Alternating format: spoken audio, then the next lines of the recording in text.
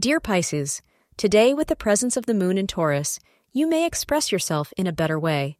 This will help get you a positive response from people, and they may be inclined to understand you better. Professionals will experience an extremely creative means of thinking. This might prove to be quite positive for your career growth. Intellectually, you may stand out, and this will certainly give you mental satisfaction, predict astrologers. Wear the color green to attract positivity. The time between 2 p.m. and 4:30 p.m. needs to be planned for maximum results. Don't get carried away today if someone has caught your eye in the office.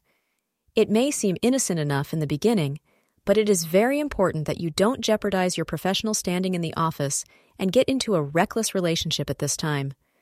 Remember, you need this job more than you need your cubicle neighbor making eyes at you. Thank you for being part of today's horoscope forecast. Your feedback is important for us to improve and provide better insights. If you found our show helpful, please consider rate it. Your support helps us to continue creating valuable content. Thank you for being here, and see you tomorrow.